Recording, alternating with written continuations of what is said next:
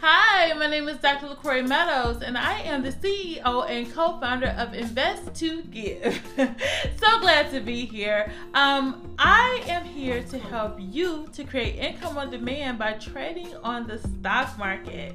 So one of my superpowers, and I call it my God-given gift, is to help make the stock market a more approachable space.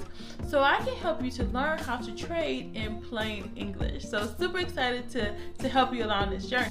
So oftentimes I get lots of questions about options trading, and so I wanted to just spend some time answering some of those questions today. So the question I want to answer now is, how much money do you need to trade options? So the answer to that question is, it varies. It's going to vary based off of the security that you're trading. So some securities are going to be a lot less expensive than trading others. So it's also going to be dependent upon when you want that contract to expire.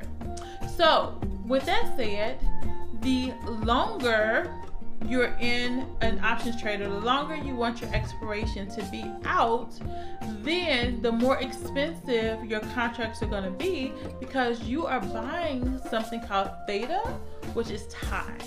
Okay, so it's going to get more expensive the longer your expiration is away.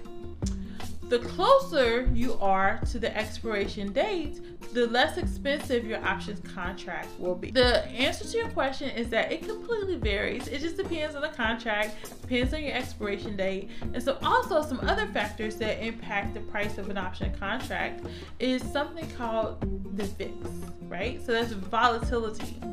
So when the market is falling and is falling mightily, the VIX is going to increase, which in turn then increases the price of your options contracts.